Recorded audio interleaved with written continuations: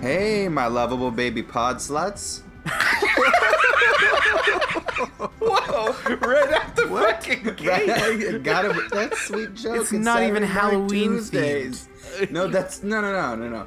We gotta ease them into it. We gotta tease out the Halloween. You gotta tease that spooky It's a out. spooker, guys. We're dealing with spooks and goobums today. We're gonna cry from You're right. our eyes. You're right. We're gonna. I mean, We are doing spooks and goobums. That's true. we got things that go bump in the night all week for Halloween. yeah. This is some good fun. Yeah, here's a Halloween question for you guys. Do you like it with the apostrophe between the E's? Every time. But Yeah? continue. No, I don't like it. That's got like an elf thing that I don't really handle. You don't like a Halloween? No, I don't. I'm not about it. You can just put apostrophes on things, and now I'm supposed to believe it's an elf. No, Where's the elf lazy. coming into play? dude, you ever read that Tolkien? The boy Tolkien? He's just like putting apostrophes everywhere, like a maniac, like a full blown psychopath. That dude. And then his disciple, Ian McCaffrey, just did it all up in Pern. Too many apostrophes. I'm going to put a stop to it right now. That's what I'm saying. Do some actual story building. Don't just phone it in. So what do we have today? What are we doing? What are we even calling this? It's a Halloween treat The dirty Halloween, extravaganza? like- dirty Halloween bag of mistakes. Yeah, it's a Childhood bit terror. of a grab bag this week. Paper sack. No, the no fun town. This is a haunted plastic pumpkin tub. There it is. The haunted plastic pumpkin tub. Plastic That pumpkin. That's what you we've pulled got. out of the Halloween box, and it's And it's just it ripe. was- It's just yeah, writhing. it's got like the remains of a tutti frutti. Like a melted bit of honey at the bottom. Oh yeah, you got several bits. Oh honey, A big hunk. Werther's. Maybe a caramel apple pop that you still think about eating right now. You're like, Dude, it's I still still good. think about They eating. look like it. They look like they can't age. They would be beyond this realm. You know, the one upside to a caramel apple pop is that if you do it right, it will become your new retainer. Because you can't take it out. Yeah, you can Your shape orthodontist it. will be steamed. What have you done? Nothing. I fashioned a Orthodontist. new Really? retainer, doctor. I'm cheating the system, right? Because they don't want you to know that you can just make your own retainer. You gotta Just pay. Slap the thing hate on the him. roof of your mouth, and it lives Yeah, there now, You just pop like it an- up in there. like an Oh, egret. God. Yeah. Yeah, ready for a feast. A feast. An So egret's feast. so this is our Halloween pumpkin tub full of goodies. Yeah. So how do we pick what we were watching tonight? What do we do? How did we do that? Okay, so basically, I feel like we wanted to do a little bit more, do more shows, and at a more rapid pace. Kind of clip into the ones that either as kids really spooked us, or maybe influenced us in ways we wasn't immediately scary, but perhaps sort of stuck with you afterwards. Yeah, and so we got some chills and some thrills, I think. Spookums? As well as some some spookums. We got some spookums. Yeah, so some of these definitely scared us. Others didn't. Right. And we There's a just sort of couple- wanted a nice mix. Couple fun Halloweeners. Yeah. And then we're gonna like try to shotgun style through a lot of this, so probably will not be spending about half an hour on each one, What? because You have otherwise six- we'd be here all night. This is not going to be a 2-hour episode. Yeah, because we do have 6 things. It's not going to be a 3-hour episode. I can do Yeah. math. Honestly, I would say, if you're a listener, which I hope you are. and you're Otherwise, hearing how is this otherwise, happening? How is this happening? It's a How are you spooky Halloween experiencing miracle. this? Pick what you want to watch. If you want to watch all these things, that's fine. They're all pretty short, generally. Yeah. Yeah, I think we've got a couple full lengths, and mostly they're 10 minutes or under. Yeah. A couple halvesies, some 14-minners. Yarn. So who wants to go first? Each of us picked 2 things to talk about that maybe did some spooker dukers to our childhood. Austin, we can do Austin or Dr. Rory and his fun time Rory, slaps. Rory, why don't you goose us into the lead here? I'm sorry. I'm sorry. Dr. Rory and his fun time slaps. He's a doctor. He knows what he's doing. Okay, I gotta trust him. Am I talking to Dr. Rory right now? Are we in the room with Dr. Rory? I don't know if you're like halfway between that the sort of movie line of a multiple personality, but also you're kind of just doing your NPR voice. Are we in the room with Dr. Rory? I think we are. I think you should get us cracking. Bone cracking.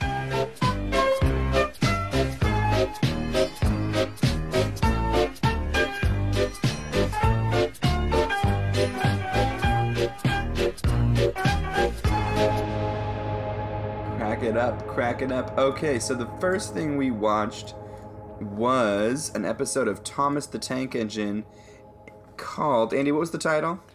Oh, the title is The Sad Story of Henry. They delivered on that. It is a sad story about a man named Henry. Oh, a trained man. A trained man. He is a trained man. So, the long and short of this episode is that there's a train named Henry. He's got a beautiful green coat of paint. He hides out in a tunnel during a rainstorm, and fearing that the rain might mess up his coat of paint in the future, he decides to stay there for a little while. And the bosses of the train company, who is named Mr. Money or Mr. Big Shot. It's God, it's Topham Dr. Hat. Moneybags. Topham Hat. Topham But they Hat. just call him Big Money. That works too. Yeah. Yeah, Big Money. Big Money shows up. Yeah, he shows up and buries name is Pitbull? buries I think it's Henry Pitbull. alive in this tunnel. Yeah. Yeah, it's not. And It's that's not the end of the episode. intended. It's not intended to be spooky or scary. It's like it's a life lesson thing.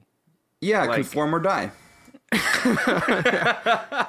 Well, okay, so Henry hides from the rain because he thinks he looks really hot. He looks really sexy, and he thinks the rain's gonna fuck that up. And so he's like, no, if hiding in a tale tunnel is about what vanity. it takes, yeah, it's like if this is what it takes to stay sexy, then I'm gonna live in this tunnel forever. We also can't forget to mention that this is all being delivered in Ringo Starr's "I'm Earning a Paycheck" voice. Oh, God. So if you guys have never watched Thomas and Friends, which I believe they called Shining Time Station here in the States, I don't remember what the official title was. I think it was Shining Time Station. And it's adorable, but it's delivered in this sort of strange little way. And It is a then little there's strange. the train man named Henry. And he's very sad. Now he's stuck there forever. It's an odd little delivery. Yeah. But it's cute. It's cute in a way, but I think that the sort of Mr. Rogers style, like this is obviously miniature trains on like a big model. It actually made it a little spookier for me at the end. Yeah. Yeah. Because it's like done with real things. It's not full. Yeah. It's not exactly yeah, it's animated. real, and you just get to see this like sad train. They sculpt it and then kill it. Yeah. Oh my God. Well, and the freaky thing about it is that they're trying to get him out, and he's just like, no, I'm not gonna leave. And so, the fat controller, Topham Hat, is like, well, if you're not gonna leave, I guess we're just gonna brick up this tunnel, and they like trap him in there. They pull the presumably- rail out from under him. Yeah. So Yeah. even if he wanted to change his mind, he couldn't. They take the rails off and then brick up the walls. God. And then all the trains come by and they're like making fun of him. They're just laughing at him, and they they're- switch out his face for like the saddest face. Oh yeah, he's in a rough spot. and he's not just sad. There's some terror in his eyes. It's pretty awful. Yeah, what I do want to bring up, though, is that what we're not really addressing is that I feel like this might have been a vaping allegory. Really? Yes. The Yeah, steam yeah. engines. So he sits there in a cave, and he blows smoke at everybody. He Okay. just like blasts everybody with steam, and he doesn't want to go anywhere. And then they board him up in a one of those tunnel. vape teens, like one of those teens in his big old like vape a pen. vape teen. Blasting his teen vapors on you. We're all aware of the vape teens. Then they run off hooting into the night.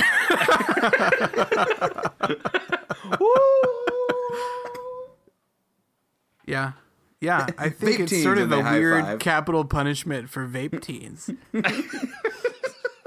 Well, and then it's even worse because at the end the narrator says like it's like the slowest possible zoom in on sad Henry, like you can barely see his eyes because of the bricks, and the narrator says, "I think he deserved his punishment, don't you?" Credits. Right. Credits. Yeah. Yeah, that's it. And you're just kind of left With your thoughts, feeling alone sad. with your thoughts. Yeah, with your thoughts, thinking about like extreme punishment. Yeah. Yeah, I mean, I do think Henry was being a super dick. Mm-hmm. He didn't want to go anywhere. Yeah. He wasn't It's true. flexible. Well, he's a know, train.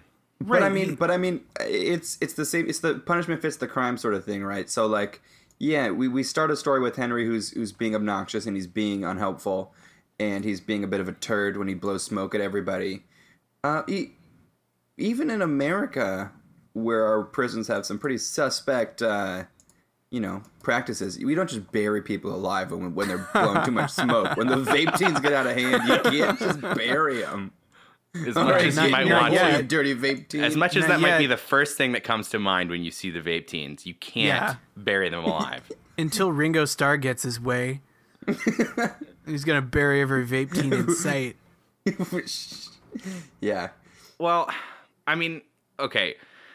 The thing about this one for me is that, and I think we talked about this beforehand, was that it's not necessarily scary to a kid, right? No, not exactly. It's a Not little- necessarily. It's in retrospect, it's really kind of fucked up. Oh yeah, well, yeah. It's tremendously fucked up. I think as a kid, Existentially horrifying. yeah, Well, it makes you Maybe think of it's- Twilight Zone, right? I mean, like Yeah. it's the man's folly. He just wanted his Right. He all day long he wanted a chicken sandwich, and now now he gets to stay in his tunnel forever. yeah, like Right. he's getting what he asked for, Now but it's 1,000 all years fucked up. dungeon. Yeah, Yeah, it's like, hey, this guy spit out his gum on the sidewalk and then he just got hit by a truck. Like, do you think he deserved his punishment? Like, no. credits. No, where is the line between this guy was a jerk for a hot minute, Yeah. you know? Well, and I do want to make sure that we're clear about this. The show did not keep Henry stuck there forever. The very really? next He does very break next out. episode, they get him out and he redeems himself. He helps that Dick Gordon, that Cool Train Gordon who came by. Who said He- poop, poop, poop? Yeah. Slow hand Gordon. Yeah. He helps him out of a tight spot, and everyone's like, you're fine. And he's like, oh, well, I guess the best way to keep my paint nice is to have my conductor to be nice. rub me down. Doing those good rubs. Yeah. So, if you watched the next episode instead of just crying yourself to sleep and deciding never to watch this show again, you actually got a happy ending. But no. I think No. they probably did that reflexively. Like, I'm pretty sure they got to the end of the episode and were just like, fuck, this is rough. We need to walk this back a little bit, because they do end with this sort of time lapse. Yeah. You know, Right. like you get the sense that, maybe a decade has passed or something. Like you get the sense that this isn't just like a fun little, like, we did this for a day and changed our mind. It's like the that episode with Michigan J. Frog where they put him in the building and then like they just demolish the building in like the year 2487 or something. Like it's kind of what I expected. Like he's been in there for hundreds of years. But no. Okay, should we keep our shotgun rolling? Yeah. Or do we got a little want to do a trick or a treat sort of rating style slap at it? Oh, you want to? Okay, so we want to call this a trick or a treat. Ooh. I'd say trick. It's scary, right? I think it's a Or trick. a bit of a trick. Or did trick mean bad or trick mean? We'll go. I don't know. How does it make you feel when you say it? Watching it does not deliver much joy, much mirth. No. And then No, it ends in a this wasn't pretty a treat. sour, This is a- sour note. It's a sour trick. Yeah, it's Like it's a getting it's a battery dirty sour acid apple. in your limoncello. Yeah. As So as I'd have to some go. I'd vape have to teens go often trick. do. The vape teens aren't pleased. All right, Yeah. I think we rated this one a sour trick. Yeah.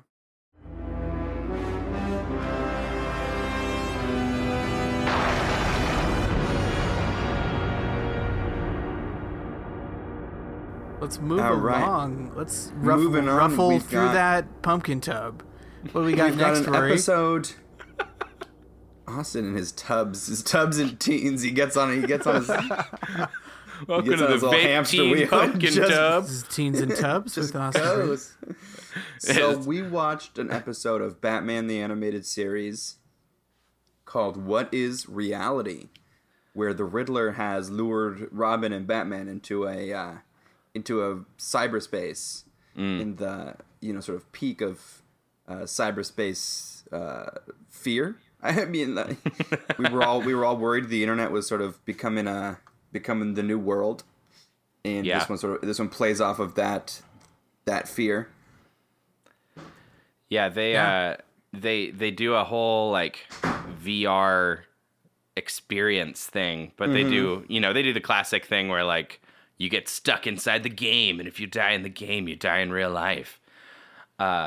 But it always seems to be Gordon who gets captured, and he never really does anything useful for the most part. He's just there to be like springing the traps.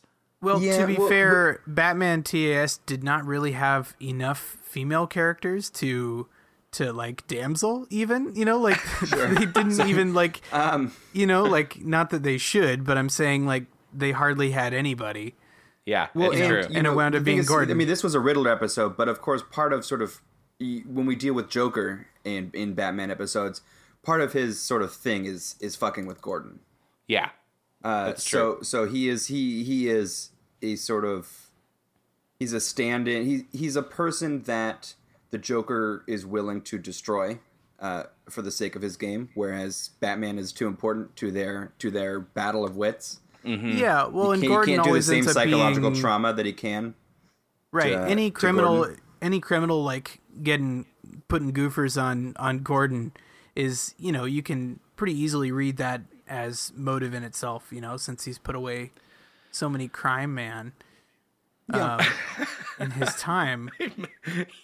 So many crime men. His crime men count is off the fucking charts. Yeah, so anytime So- Gordon is in a rough spot, I guess that Yeah. So I suppose in Shotgun Style, we were not going to go through the plot exactly the way we would normally. Riddler has laid some traps down.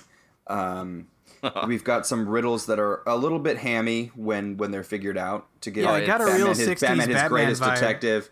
To give him his greatest detective cred, we I don't know.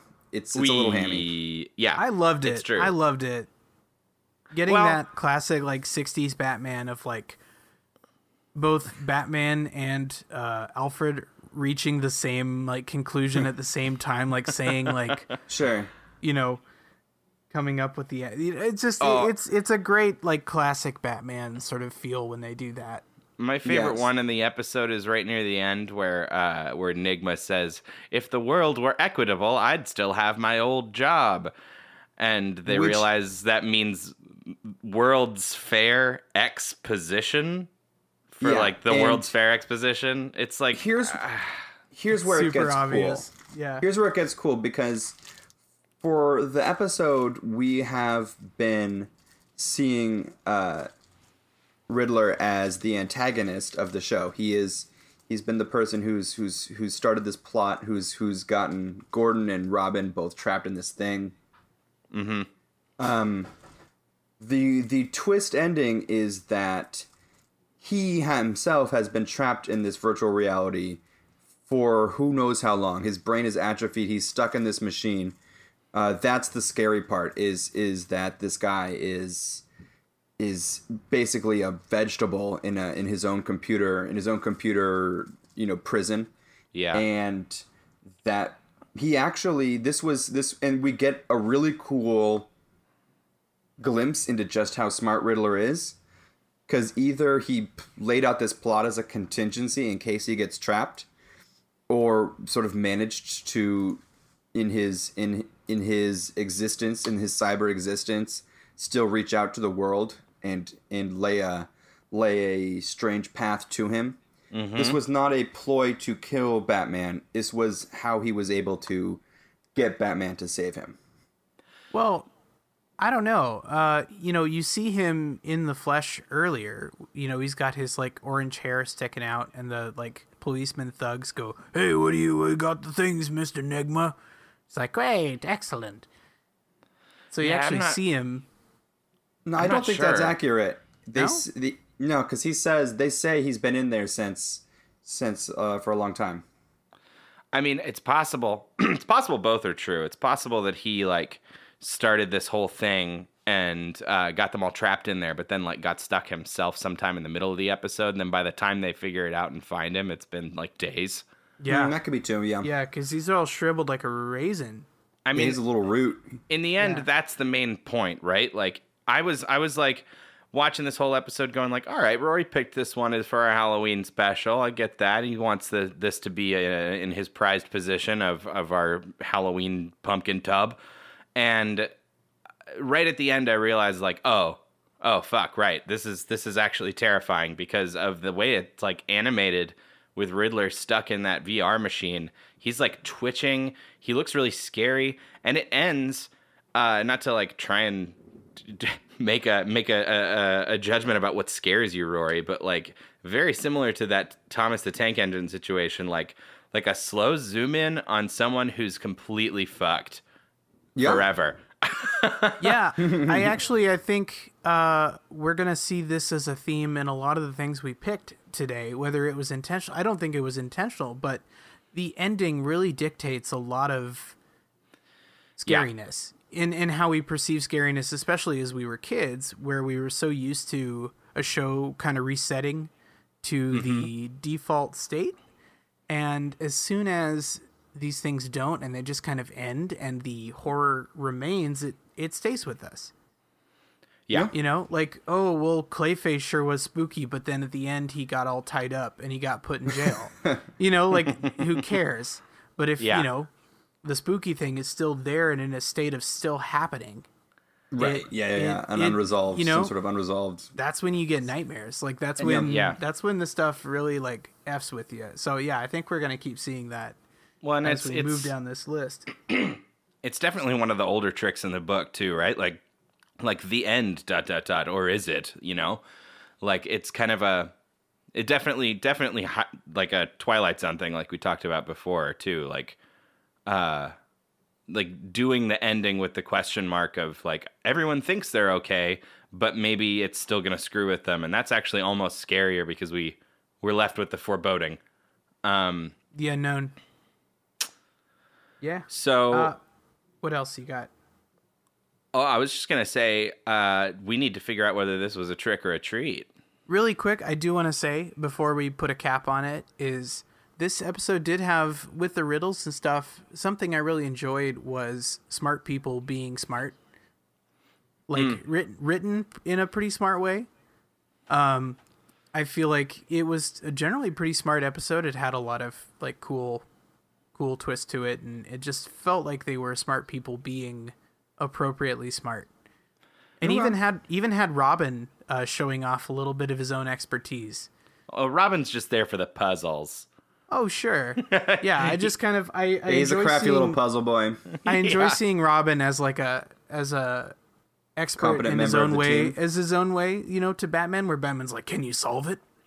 Like he Yeah. doesn't know. He doesn't know everything, and that's nice to see that like Robin is an expert at certain things that Batman isn't. Yeah. Right? Batman was never a nerd. He didn't have time for crosswords. That's false, and you know it. You think he just like shouts to Alfred from the Batcave, like asking like what 6 across is? It's Joker again, so it's always you always Joker. forget that one. All right, trick or treat. Yeah. I A say definite treat. treat. was Yeah, a this is treat. good. This is a Yeah. good episode to watch. Yeah, I like this little treat. It's got a little bit of painful cyber slang, but A cordless What is, modem. what is it with like the 90s and early 2000s and their obsession with the word mainframe? Oh, I know. Like it's it mainframe sounds and so good. and the explosives are always nitroglycerin like every time. I don't know. It's interesting. It's interesting to see the things that are there like, kids don't know the other stuff. We're just going to do the same old thing. but then Yeah. I was going to say that there was also an attention to VR that also seemed a little like pretty far ahead of its time. There's for one noted a little shot where when Batman takes off the helmet, the headgear, we see him do that gesture in VR without the helmet there. Oh, Kind yeah. of cool. Yeah. Yeah. I like, It was, like I yeah. said, a little hammy, but also pretty accurate. Yeah, I thought you're right. You're right. They actually took some care and thought about how that would work. Even though it's mostly completely made up. Yeah, exactly. That's what I'm saying. Like they made up a bunch of shit, but it was like pretty on point. Yeah. So yeah, All right. so treat in one. my book. A treat. Yeah. Yeah, what should we do next? I'd like Austin to reach into his tub and pull out a yummy bit of honey for me. I'd love to do that. Like some sort of spooky Winnie the Pooh. Yeah.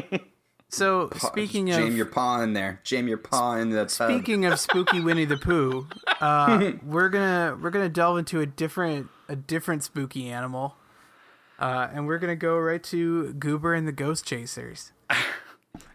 Austin once again continued to Refused disrespect to play along. we all picked things from our own childhood, and Austin's like, or what if we just watch this shitty cartoon that I've never seen before?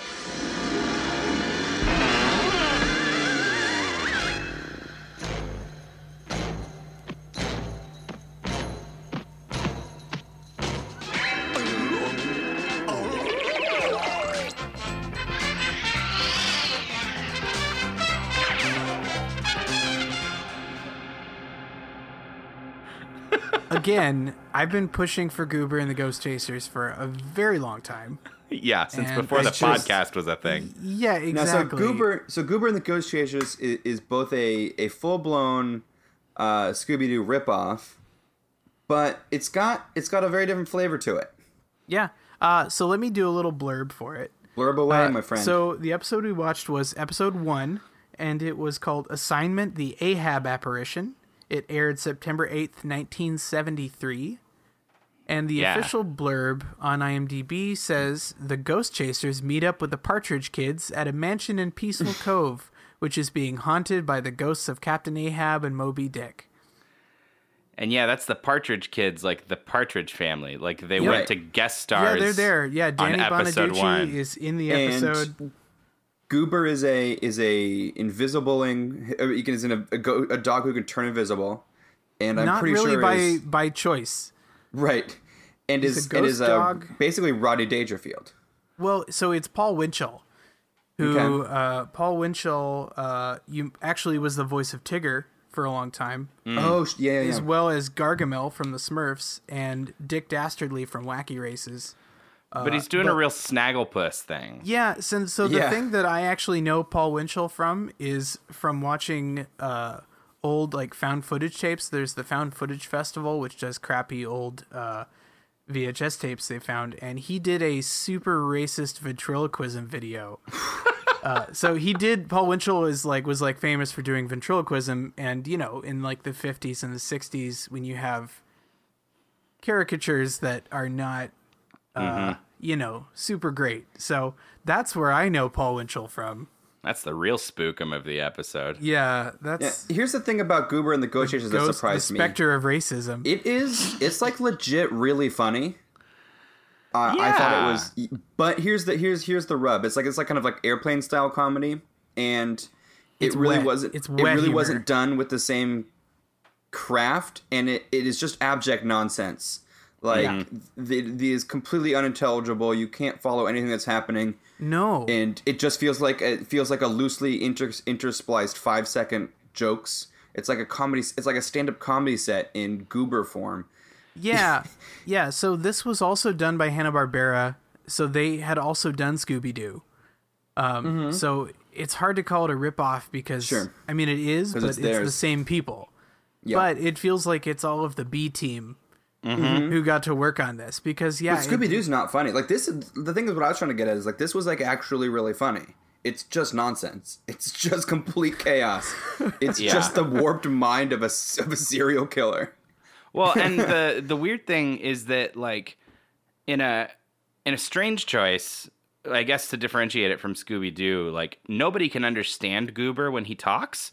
Like when he's talking to them, it's just woof woof rah rah rah. But like because of that, the only time we hear Goober talk is when he many times this episode looks at the camera and says something almost entirely unrelated. Like we could be having this conversation about something completely like, oh yeah, we're just talking about the spooky ghost, and he'll look at the camera and he'll be like, and that's why you never get in a taxi with a and you're like, what the fuck is I don't understand. I bet it was just Paul Winchell just like doing some weird bit. And like- they just kind of like let him go. Riff They've some already one-liners. animated it, and he records over it, which is whatever. Yeah, I don't know. Just like, well, I'm gonna do my silly bits, and he just kind of goes. And I don't know. I had no idea what he was talking about. But Well, to me, go for it. Oh, I was just gonna point out that the main difference between this one and Scooby is that there's real ghosts. There's real ghosts, and they still Yeah, had a Goober- guy faking, Goober but can- like it ends up that there's real ghosts, and I'm pretty sure that stays true for the whole series. Yeah. But I think what that means, There was though, one funny bit Yeah. that so these guys, so the sort of conceit of the show is that they run a Ghost Chasers magazine, Right. and one of them tries to get this. He tries to snap some picture of the ghost and be like, "This will get the cover for sure." And it's their magazine. You put whatever you want on the cover. I think they're a society, and they're trying to get into the magazine. It's like the Babysitters Club. Yeah, it's unclear in this first There's episode. other like we understand that in the Babysitters Club there's other babysitters. Yes. So Yes. There's other ghost chasers, I guess. Okay. Yeah, I think so. The babysitter verse. Man, if I was writing this show, I would want them to like be competing against other ghost chasers. I'd want to make the Gary Oak of the ghost chasers, just like always finding the ghosts first. Getting the better scoop. Yeah, Getting the hot scoops. So Running around with hot vape teens. The sexy car full of the vapinest teens. well, they drive like a tank. It's not even a car. Right. It's just like a big fucking tank that says Ghost Chasers on the side. It's Yeah, we're in sort of like branded vans were hot for a long time. I will say what that does allow them is I feel like there are more stakes than Scooby-Doo. There are Because they actually have an objective where they're actually trying to like get a scoop. They're not just kind of like hanging out and their van broke down outside the, haunted carousel. And they're just kind of like hanging out and they could leave whenever, yeah. Until they solve a mystery because they're just kind of drawn in by the idea of mysteries, I guess. But with Goober, they like actually have a goal where they're trying to get a good Chase some story for ghosts. the magazine. But the thing about there being real ghosts that I was going to say is what that means is they can have people faking and they can have real ghosts.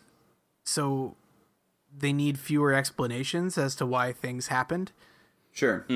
It's kind of an out. They kind of have like a whole out where Scooby-Doo is like, well, actually, he used a thin strip of paper to project his shadow across the wall, and then he used this reflecting glass like we found earlier.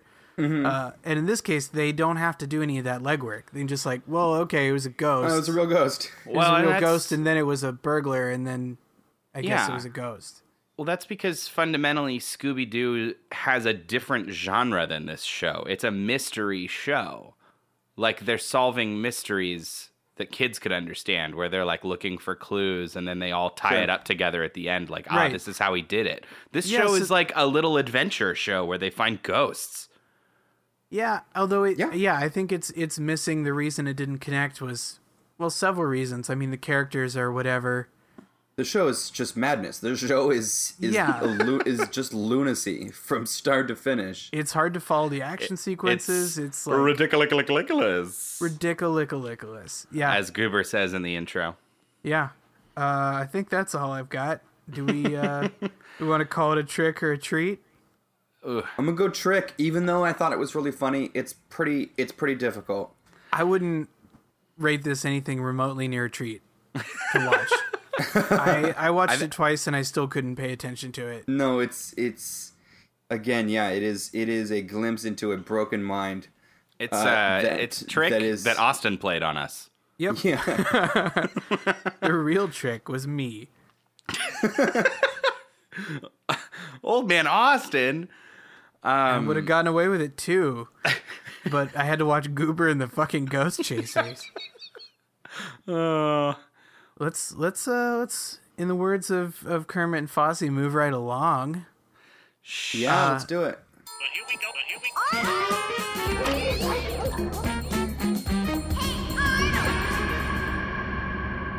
So my next one that I suggested was the Hey Arnold episode Haunted Train. And I want to say really fast that I am a little butthurt that the first time Hey Arnold comes up on our podcast, it's because you picked it. Well, now we're gonna have to get into your ball was in your court, Andy. Your own court. into Andy's Hey Arnold town. We don't need to talk about it. I don't need to usurp this bit. I just want to point out that neither of you were on the Hey Arnold forums when you were 10. So yeah, no, you're right. I couldn't even spell for him at 10. All right, please tell us about this episode, Austin. Great. Yeah, let me find the synopsis real quick. So basically, so this premiered. This was season 1, episode 8. I didn't realize it was this early in the catalog of Hey Arnold. Premiered November 29th, 1996. And the synopsis is: on a boring summer night, Grandpa tries to liven things up by telling a story about haunted train number 25. And that's, leaving a lot that still happened in the episode. But basically, yeah, he tells the story about the train, about the spooky train that went straight to can't say hell, and so they had some fun playing with not being able to say hell. Yeah, it's clever. Some say he drove it all the way to, Midtown? Yeah. Downtown? All the way downtown. Yeah. It's funny. And then, so they go out in search of this train, and then they find it. They think they find it, and they hit all of the touchstones that the train is supposed to have. It's got a smell of rotten eggs, and it a blinding light. Terrifying music and blinding light and smoke and flames and everything. And the big twist is they find out that this was actually a train that goes by the Foundry District. It's a steel mill. A steel mill. Right. And so all But of apparently that is goes caused right by... into the it's not just the steel mill district, it's like right where they do the milling. Right. Yeah, They're pouring hot molten hot metal.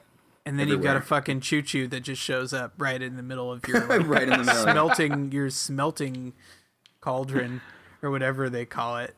Yeah, we're not tradesmen. Cauldron. Yeah. And then the door opens and they think it's a ghostman or some kind of Hellboy. And it's it's a guy who sounds like Homer Simpson. Yeah, Yeah. And, I had. I mean, had it is. Mr. Yeah, it's Castellaneta's literally in the Dan show. Castellaneta. Yeah, I mean, And he's I had always no in the show idea, because but he's Grandpa. Yeah, which a lot I of the didn't characters. realize. That blew my mind to realize that Dan Castellaneta was Grandpa, because it's not one of his regular voices he does on The Simpsons. Like it's No. to me that was always just Grandpa's voice, and I had no idea that was Castellaneta. So that was cool to find out. He's a talented guy. Michelle. But yeah, his other engineer who comes in and sort of sets the story straight, dispels the ghosty myth, is just his straight up Homer voice. Yeah. Pretty much no bells Yeah. on it. But yeah, and then then they get off and they, I guess kind of laugh it off later, but then we see the train, as the episode ends, actually has a bluesy ghost man. A scary bluesy ghost man riding the rails, and that's the end of the episode. Yeah, I don't know Listen, get any away from other that blues man. Yeah. like blues ghosts. I love that. Bluesy ghosts. Yeah. So I picked this episode because I got nightmares from this episode. Oh, really? So hardcore when I originally watched it back in the day. Like I would dread when this episode would come on, because it just like flashed me right back, and it was spooky. Well, you would have been like 7 at the time, right? Yeah, I mean, This- I would not have been I wouldn't have been an old gent. And it came on. It was syndicated a lot. Not so, even a pert, hard-dicked teen. God, you cannot.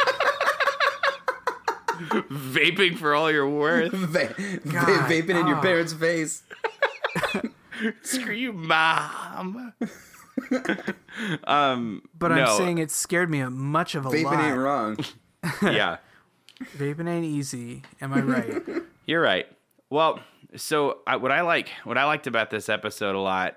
I believe it's Jim Lang who does all the music for Hey Arnold.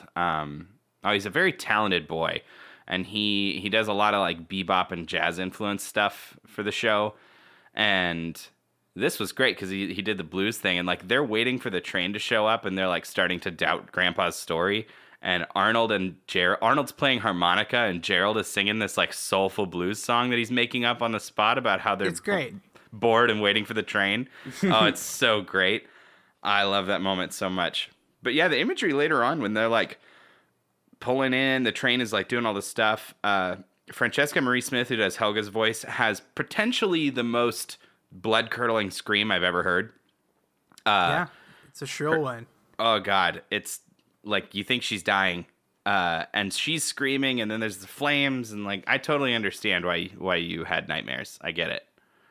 Yeah, I mean, if anything, it was really, again, just the ending. It was the ending of seeing the ghost man as real in this very otherwise grounded world of Hey Arnold that does not usually, at least the way I remember it, did not often sort of deal with the existence of ghosts Yeah. in this world. Well, the world was Which I wanted fanciful. to say, Right. part of, I mean, I can totally see as a 7-year-old this not being like something that you've got to get your nits all picked about. But as a grown man, something that really broke me out of the illusion was on the train when there's that other kid on there in the Brainy. train. Yeah. Oh yeah, Yeah, Brainy. and he gets the sort of like goofy kick out into the river. They throw I him out laughed. the train into the river. I thought that was hilarious. Yeah. They just chuck him out the door. Yeah. That's a It's running much gag. like- hate Brainy. To me, that shatters the illusion that I'm supposed to be scared. Right, because they open the door and it's just like nighttime outside with dirt with mud. Yeah, yeah, and they just And then they pitch him close into the door river. again. And then they're like, "Oh, we're scared again." Yeah. It's sort of I don't know if it was thrown in there just to like diffuse the tension. I think it was. I think it was a bit of levity that I think would have been necessary for a kid show. Totally, and I can have a laugh, but that broke my belief in the reality of this episode. That's valid. Yeah, I get that too. I remember feeling. I mean, I was still able to stay in it, but I definitely remember feeling a little jolted when I watched the episode. Yesterday, I watched it. Yeah, I think I think that's a legitimate thing, but it's hard to be spooky in a kids show on Nickelodeon. Totally. Like, how do you actually do that? And how do you like keep the kids watching and not just turning it off because they're too like right? They're too all tensed up. Yeah. Well, and I got scared of weird shit when I was a kid too. Like it wasn't like weird, but like it didn't take much to scare me. I remember that because I was a fragile tiny boy, and that's just how it goes. So kudos to them for making what I feel like is a decent episode that rides that line. Yeah, and not only that, but it also kind of, in a way, poisons the rest of the episodes of this entire series with the idea that there is a hell ghost that just sort of exists in universe. Yeah, we don't talk about him. Yeah, we don't talk about it, but he's there. He's there. And every other episode of Hey Arnold you'll watch knowing that there's a hell ghost riding the rails, singing his bluesy dirge. I think this was a treat. This is a treat for sure. Yeah. I think it tasted yummy in my mouth. Like a everlasting gobstopper. Yeah, Ooh. But unlike an everlasting gobstopper, we don't have to pay every time we say it. Damn, you fucking pay my tax to Willy Wonka. Which is just in giggles. We have to laugh into an envelope and send it to Wonkatown. Oh, dear. Wonkaton, I mean. Sorry. Wonkaton? Wonkaton. Love it. What do we got next, boyos? Oh, it's my turn to plunge my hand into the sea of candy. What are you gonna fish out of that tub, Biscuit Boy? We interrupt this program to bring you Courage, the Cowardly Dog Show, starring Courage, the Cowardly Dog. Abandoned as a pup, he was found by Muriel, who lives in the middle of nowhere with her husband, Eustace Bay. All right. So I'm definitely not alone in this one. There's a lot of people who will agree with me that this is a freaky episode. But you can say that about most episodes of Courage the Cowardly Dog. That was kind of its whole thing. That was the vibe I got. So this is a show I hadn't really watched, but I got the idea that this was on brand and not like a Halloween episode. Yeah, for sure. This is like this is kind of what you can expect from every episode of Courage. Maybe a little less spooky for the reasons we're going to talk about, but like always spooky. So yeah. So this episode is King Ramses' Curse. It came out in 2000. Here's a blurby blurb. Courage discovers. So Courage is a dog. Let's just get that out there. Courage discovers a stone slab near the water pump of the farmhouse. The stone slab turns out to be a relic stolen from a pharaoh's tomb that is worth $1 million. Eustace refuses to return the stolen slab without payment, and the entire family faces the wrath of its 3 curses as a result. I think so. Jumping ahead a little bit, if you were going to talk about the things that I found terrifying as a child, I think it would be things that look incongruous. Ramses shows up in this episode. Sort of yeah, like things that don't match. Play with. Things that don't match. It does. So Ramses shows up as a ghost, like a half mummy, half zombie kind of floating ghost with like this weird ethereal voice, and he's fully like bad Return CG. the slab. Yeah. Now is he something that I found fun, and it's a little unclear. Obviously, you have to concede a couple of things as a cartoon if you were to read it the way I read it. Okay. To me, that was very unclear if this was Ramsey or the tall burglar from the beginning. Burglar from the beginning. One of the guy who steals the stone slab. Gangster cats. The gangster cats that are. Oh, interesting. Now, I say this because there was a couple. There were a couple scenes where perhaps, again, we were introduced to a water pump, so perhaps they could flood the house just normal style. Mm. And also, where Courage is like looking for the spooky song. It's playing from a real sonograph. Yeah. Yeah, that's interesting. That's an interesting point. So what then- Roy's talking about is that there's 3 plagues that come from Ramses because Eustace refuses to give up the slab because he's a miserly old coot. And the first one is that they get flooded. Their whole house fills with water, and they almost die. The second is this terrible there's music. a really funny scene of Eustace at the bottom with the snorkels, just refusing to move. Yeah, Not how snorkels work, but No. it looks funny. The second is terrible music that they can't stop, that just loops forever, but it's actually being played from a phonograph around the corner of a rock, and Courage finds it. And then the third one is this big swarm of locusts that devours all the buildings on their property and is actually kind of terrifying. Yeah. But that's interesting that you thought about that, Rory. I don't think I've ever thought about it that way. That maybe I didn't read it that way at all. The curses and there's one funny little line he says too, when Eustace refuses after the first plague, and he's like, "Oh, come on."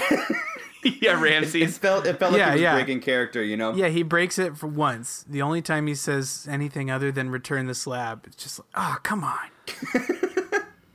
It's great. I love it. It is great. It was funny either way, but that was sort of part of what helped me form my hypothesis. Ooh. I think, I don't know. I think the intention is that it's a real ghost, a real mummy. Yeah, I think so too. But I thought they were playing with... Yeah. The fun part about a real ghost is playing with, the unknown and not just telling me it's a real ghost, Yep. It sort of once you dip into the supernatural and call a horse a horse, then it's not really scary. Yeah, I think aside from just anything about the circumstance or what actually happens on screen, the thing that scared me about this episode was just the visual of Ramses and his terrible, horrifying voice that says, "Return the slab." And he says it 30 million times throughout the episode, and it's sort of it somehow gets a little creepier every time for me. Yeah. But you should look up. There's YouTube clips of just that moment if you didn't want to find the episode. Just look it up. It's creepy. He's gross. And there's a couple moments like that. I sort of fought with myself about which Courage episode I wanted to watch, because there's another one, the very final episode, that has some really creepy CGI too. It's almost worse, but yeah, this was the one I remembered the most because it buried itself somewhere deep inside of my 12-year-old brain. Yeah, I definitely remember watching it. I do. Another funny thing about the 2 episodes you picked, Andy, both of them take place in a literal middle of nowhere. That's true. I don't know that. I mean, that's a thing for Courage. It's right. So that's the setting. Premise is that's where it is. It's a town called Nowhere, and and that allows them to sort of be freaky shit is real, and Courage is the only one who really realizes how freaky it is, and his adoptive grandparents or whatever are no, everything's fine. So it's again, to me. A really good spookum is going to play with the possibility that it wasn't a spookum. Mm-hmm. It's going to tease around that what you just saw is up to your ability to comprehend, and it's not something that they're going to elicit an exactness on. Yeah. Yeah. So something I want to say about Courage, though, is I remembered watching this again why I didn't actually really connect with Courage a whole lot when I was younger. No. I didn't love watching it. I see. You mean the show. I would watch it. With the show. I would watch it when it was on, if it was the only thing on, but I didn't actually really enjoy it. And partially because, I could be, a scaredy little boy, but it wasn't necessarily terrifying. It was just, the characters are pretty unlikable. Mm-hmm. Yeah. Courage has a lot of weird vocal choices that are not pleasing to hear. The voice actor for Courage kind of sounds like one of the animators, decided to record, and they were kind of okay at it, but they're not. And it's sort of off tone, in anything they're going to do. You've got somebody kind of running around in a silent, slapstick movie at all times.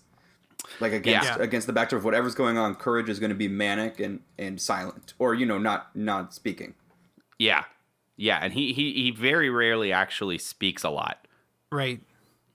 Yeah, only really to himself or with people who can understand him.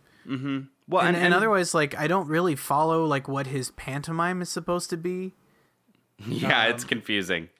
Which it's kind of too bad. There's a sort of true terror in losing your voice, Right. in being unable to speak in a world where you normally can. And I think if they had played with that with a defter hand, could have really helped crank up the terror. Well, and Courage found the slate, but he didn't know exactly what was going to happen. But then he's Right. like shouting about it like he does know exactly what's going to happen. And so, you know, if he had actually seen the robbers get beefed, you know? Well, I think like, it implied that he I saw missed some that. stuff out the window. What? That is a good point. I Austin. think We he looks also- out the window at the beginning of the episode. That's why he knows where the slab is to go and dig it up. He's like, "What the hell's going on out there?" I took Maybe it I as like missed that. as a sort of as a time lapse that we didn't know exactly how long the robbers had buried this thing, exactly how long ago. That's possible. You know, he's a dog. He digs things up. I didn't need to buy into it. Yeah. Let's see what else. Yeah, I mean, and then, you know, Eustace is you know, a real grumpy man and hard to listen to because he's just like hates everything and is mad at everything, and you're just like, oh my god, I don't care about this. I kinda sad liked him. old man. He's Yeah. fun. He's like a good foil, especially played against Muriel, who's just like a, you know, little lovely old lady. angel woman. Yeah. Well, he But- kind of both of them kind of remind me of my late grandparents, like in a way, like not exactly because my grandpa was never that mean, but like their relationship definitely. So you know, He was was he a bit of a coot? he was a It coot. was a sourpuss. Oh, he was a full on coot. He was a farmer coot, and we loved him. So okay, the only other thing I would say about it is that I think it's interesting that you're talking about how much you didn't like you didn't feel like the characters were likable, because I think that was pretty true across a lot of cartoons in that few years. Yeah. Something on Nickelodeon, they were playing with some unlikable Like homies. Ed and Eddie and Cow and that- Chicken and that like early Cartoon Network era of Cow and Chicken. Oh, Yeah. was it Cartoon Network? yeah, this one was Yeah. Cartoon Either way, Network. yeah, I'm thinking of the same. Yeah. But I'm thinking of the same time period. Yeah, Angry Beavers was in that too with Nickelodeon. Yeah, they played around with having a lot of really kind of grotesque characters that Yeah, you never. and I didn't love that era, honestly. I enjoyed like Dexter and Powerpuff Girls a lot more than some of these like weird, gross children and like weird animals with greasy butts and just like Yeah. really cloying voices, and it was kind of a weird era. Yeah, I feel like, if I were to speculate, you have, kind of, especially with the sort of different rules governing cable, I do think they kind of doubled down on the grotesque. I feel like that was sort of part of it was what for kids we might call risque, I guess. Yeah, I mean, it was Ren and Stimpy. I think Yeah, that really you kind of get- brought you- that on. But yeah. Yeah, the fact that you could ugly- only the get it from ugliness. them made it exclusive and made it. Yeah, there was again, I think risque is sort of the right word I'm looking for, right? It was against the rules, it was taboo, Yeah, like, but it oh, was, what the it was shit is that? technically appropriate. yeah, for some reason where you could see like Satan's butt crack in every episode of Cow and Chicken, Yeah, and it was or, just like Yeah, I remember often weird. seeing Cow's butt crack, right? Isn't that like kind of part of it? Is his butt's always out? Yeah, yeah, that's a whole other conversation. That's a weird show. yeah. So what do we think? Trick or treat on this one? I'm gonna say trick. Yeah, I'll go think it trick. was a There bit was a of a lot I trick. liked about it, but But it was still kind of. yeah, it's a weirdie. It And wouldn't then get it me to just watch ends. more. Like it Courage. just ends, right? It feels like Yeah, it It's not was a even a really spooky hard ending. ending. Oh, it was a hard cut at the end. Oh, There's did you guys? nothing? So did you guys not see the real ending? Because there was one version on. Oh, I have no idea. Nobody explained any sort of alternate ending. Okay, banana so read to you me. may have watched a funky video then, because there's we- an I might actual have. there's an ending There's- where like Ramses like a is, band is- ending or something. Well, no, I think it was a fucked up cut off video. Because I think I found that one and then I was like, "Where's the ending?" and I found a different one. Oh, okay. Oh, sure. okay. the ending. It was close enough to where the ending should be that I bought yeah, it. it's only a few more seconds. Okay. So like Eustace gets approached by Ramses, and he's like screaming, and there's then a fade out. There's a whole fade out. yeah, there's a fade out, and then we come back, and Muriel and Courage are in the sort of fucked up house, and they're looking at watching TV, and it's like, oh yeah, and the slab has been returned to the tomb or whatever, and Muriel's like, where's Eustace? And then it shows the tomb, and Eustace has become like a hieroglyphic on the side of the tomb. Oh, Ooh, shit. So And is this a sort of show that sort of does... it hits the reset button. resetting continuity every episode? yeah. Yep, 100%. it hits the reset button real hard. So that's interesting. Yeah, so that's how the episode actually ends. Yeah. To me, Gotcha. though, since there's kind of that expectation that they're going to hit the reset button, it's a lot less scary to me than, say, like the Hey Arnold Ghost Train that sort of ends with just like just knowing that there are ghosts now. Yeah.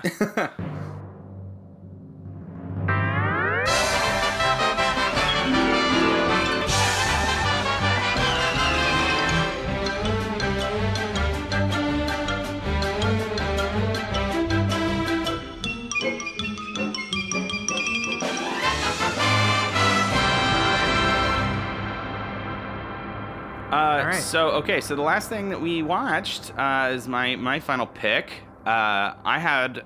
We talked about which things we were gonna choose. We wanted it to be stuff that actually maybe spookumed us as kids, and it didn't take me very long of like racking my brain before I remembered something I hadn't thought about in like a million years, which is this Looney Tunes cartoon from 1992 called Invasion of the Bunny Snatchers.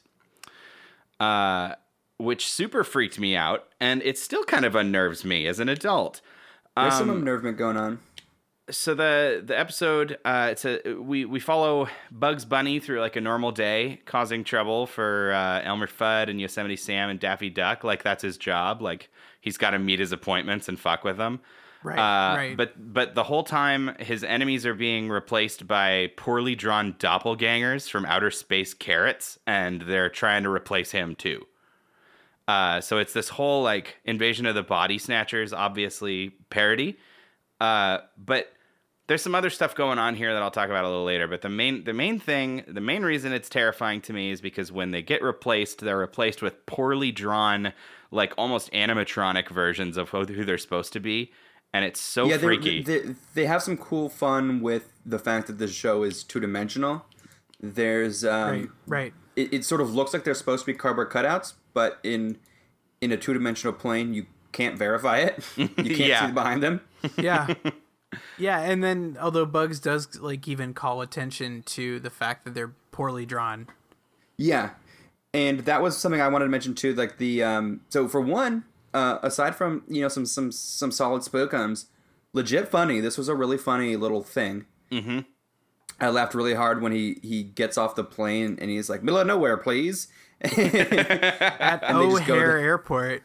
Yeah, I mean, there's some Acme style hijinks in there as well with that sort of silly wordplay. Mm-hmm. But then there's also the sort of more floral wordplay that Bugs does, and it's actually like pretty cool. He's got some high diction. Yeah. Yeah, I was really surprised to figure out that this was made in 1992. I mean, I sort of looked it up halfway through because I was really curious. Yeah, they snap you. I forget what it was. Then there's there was like an 80s reference in there, right? A reference to E.T. Yeah, there's the E.T. reference. That's what I caught too, and I was like, oh shit, this isn't as old as I thought. Yeah, Yosemite Sam also says, "I've fallen and I can't get up," which is a reference to the commercial. Right. Yeah, it is. Just, but it's I could have really seen that. throwing me off to know that they were making almost visually indistinguishable Looney Tunes cartoons up into the 90s. Because in my head, they all just kind of came out in the 50s or something. Right. And like, so here's what I would say about that. So yeah, the episode itself, like we go through one version of the day and Bugs keeps seeing these weird fucking glowing carrots around and going, whatever.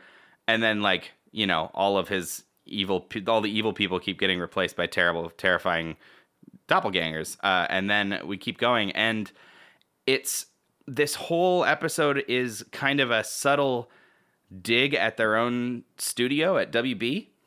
oh really?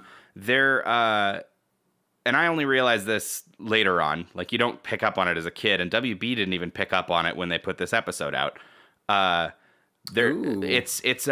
It's like a sort of judgment on how they've been like dumbing down the characters, the Looney Tunes characters, for the content that WB had been pushing out the last decade or so.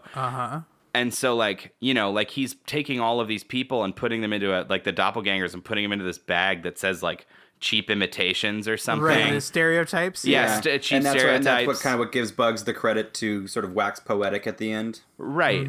And so, like, they're just, it's like the animators were pissed about like the shoddy content they were making with the like beloved characters.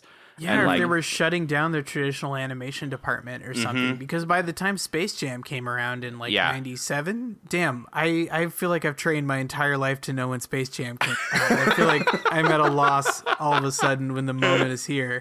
But I assume it was 97. Maybe. I don't know. I'll trust you. 98? Shit. I'll trust you. Oh, man, that's going to fuck with me. But, you know, by the time that came out, their animation was far from looking like this. You know, it was a lot more shitty and modern. Yeah.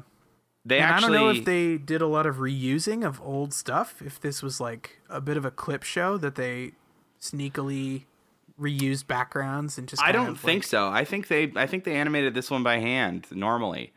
And they made a cartoon after this, which I remember. I read about it, but I haven't rewatched it in a long time. I don't remember what it's called. It was called like That Bleeping Rabbit or something, and it was like it was way more blatant about what they were trying to say. And okay. Warner Brothers actually delayed them putting it out for like a year because they were pissed at the content. They were like, "You can't just say this about us. You can't call us like no talent hacks in the middle of your cartoon." Oh, Space Jam came out in 1996. Okay. Yeah. So yeah, by then the damage had been done. And you know, but anyway, I found that really interesting. But on the face of it, this is mostly just for me like just terrifying visuals. And it had some pretty spooky music in it too. Actually, the most terrifying one for me was there's when Daffy Duck shows up and he's like, you know, and they all look like terrifying, like lifeless bodies that are just talking somehow. But then on top of Daffy's duckbill, they superimposed a real human mouth talking. Yeah, the mouth was a real trip. Oh God, it makes me shudder. I hate it. Yeah. I hate it. I want to burn it. So yeah, that was a real sort of through line for me. It was the bad CG, like Uncanny Valley thing, and this just looks wrong, like on a fundamental level. Even if I wasn't really sure how to place it as a kid, like it just shook me. I was like, ugh. Yeah. I mean, when they kind of mess with something you take as a given, which is the art style, you know, like that gets changed. Like, and the idea of being subtly or not so subtly, in this case, replaced by doppelgangers is, you know, terrifying. Yes. Yeah. Sorry, I burped a little bit when I talked about that. Which is also terrifying. So your Space Jam guilt sort of bubbling up. It's my Space Jam guilt bubbling up. I have a question though. So when Bugs's pod person opened up, they took an axe and they tried to kill him. With an axe. Also freaky. Yeah. Does that mean? I mean, I know we see the original characters later. But during that, before we saw them again, I was like, does that mean that everybody else got murdered? Like, did Daffy Duck get, like, right, you know, hacked to death in his own home? And, like, Yeah, I don't know. I think that they were just gone, and then they showed up again. But I think we're not meant to ask those questions. No, I don't think so. Because if we ask it too hard, then we have to imagine a scene where Daffy Duck's doppelganger cuts him into pieces and hides him somewhere. Yeah, or blows it up with a stick of dynamite.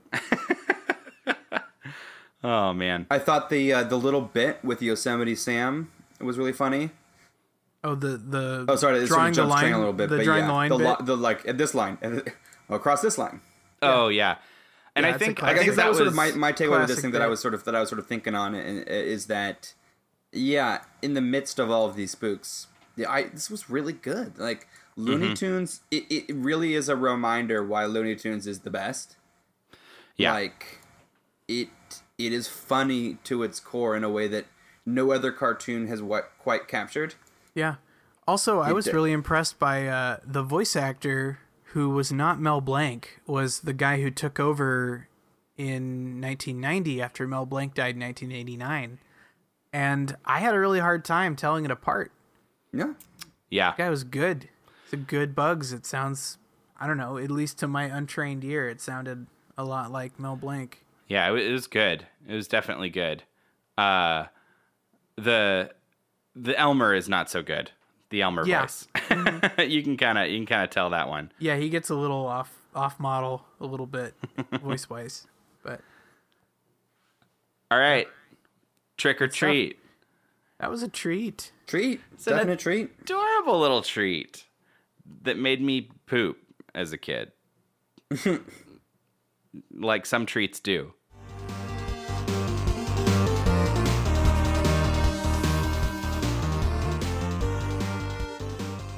Gave you the poops. It was like a payday bar. Oh God, paydays were my favorite candy bar as a kid. Absolutely. Yeah, they're good. Is that weird? Yeah. They get you No, moving. the Payday was dope. Yeah, I mean, paydays are good. I think as a little kid, you're a little you're hesitant because of how not candy it is. Like the candy to Right. not candy ratio is yeah, a little bit. Yeah. You get a bit of an umami. You get like a savory sweet, and your palate hasn't really been prepared for a savory mouth finish. We can't That's talk about. way worse than hard dick teen savory mouth finish. We can't talk about a mouth finish and a child Just talking at about the same payday time. bars. I'm talking about for kids. I'm just talking about candy bars, you dingus.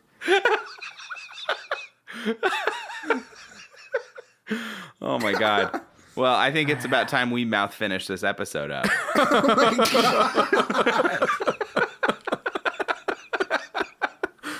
Yeah. All right. Yeah. just right into your ears. This is incredibly scary. This is right now. making me unhappy. We're teetering on an edge right now, and I don't know what lies Don't. beyond. No edging talk. So I had a good time watching these. It was fun. It was fun to kind of like break away from like our normal structure and watch some just scattershot stuff. Yeah, totes. It was a palate cleanse for sure for me, and I do. It happens every time, but now all I want to do is go watch Batman. Yeah. God, every that time I watch an intro, episode. that Batman intro, you just can't beat it. Hey, you know, and I hadn't watched that in the context of like with a show in a long time. Mm-hmm. It's pretty cool the way it sort of it really fades what seems like a cold open into the theme song. Oh, with the WB logo that turns into the silhouette of the. That would happen. really- And it would always like I would get goosebumps every time like Yeah. that. I'd see the Warner Brothers logo coming on TV, and I wouldn't know which show was on, but I always hoped that logo was going to fade into like a Zeppelin. Ba-na-na-na. Oh yeah, it was good. But like I legit didn't remember the exact point when the theme song starts. It just seems like a start of the episode, and then they zap you. That bank exploding. Yeah. Yeah, Oh, it's so cool. it's always cool. Anyway, we love Batman. I love Hey Arnold, so thanks for getting me to watch some of that again. Yeah, no it's, problem, It's only boy. been a few months since I rewatched the whole show, so Oh, really? so I think it's about time again. Yeah, do it, man. any final You little thoughts? Weirdo. I am a little think weirdo. it was I think it was interesting to see, especially what we sort of united all of the things that scared us in one place, and we're kind of able to look at it in the light a little bit.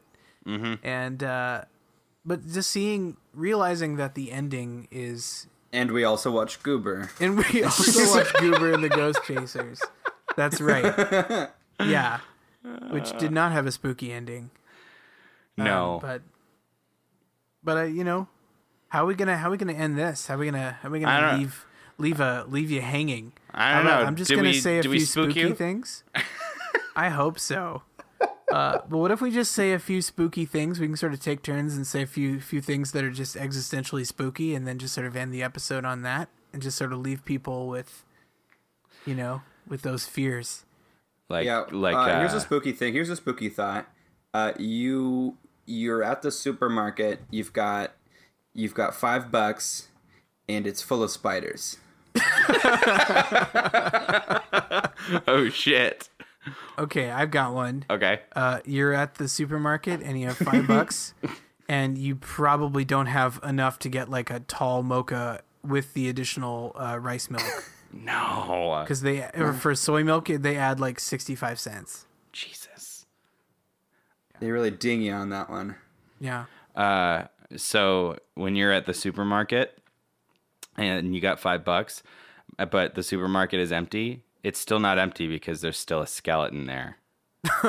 Rattling his bones. There's a skeleton. There's always been a skeleton. Everything is a skeleton if you think about it. Yeah. Truth bombs. Yeah. I think that's good. I think that's pretty spooky. Good. Bye, babies. Yeah. I'll ghost you later. Ooh, boo. Boo. I'll Dracula later. Mummies. Franken try to stop me. I'll Nosferatu see you tomorrow. Good night.